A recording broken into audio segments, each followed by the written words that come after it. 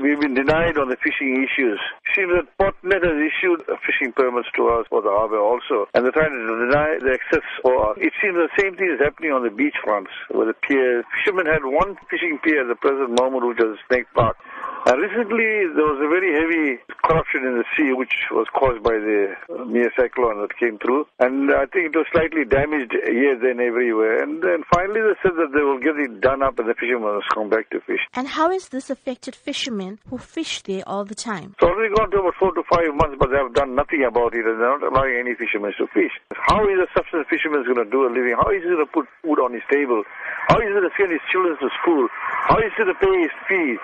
And he relies on these things. If you look at it in the last few months that I have fished, I haven't even caught a fish. Yet it costs us on bait, it costs us on tackles, it costs us on travel. There's a limit for us for fishing. We fishermen have been deprived of this because we're given a quota system to catch fish. It's costing us more or less more than us going all the time fishing. You know, it's not fair. It's very unfair. And what was the decision that was taken at the meeting? Now that we want to form a defiance campaign and come back fighting again, we should start taking action and pushing through this thing, because it seems that no one is taking heed to whatever we say. There will be a march on Wednesday, and after that we want to discuss how we're going to go forward. At the end of the day, today the fishermen are still suffering.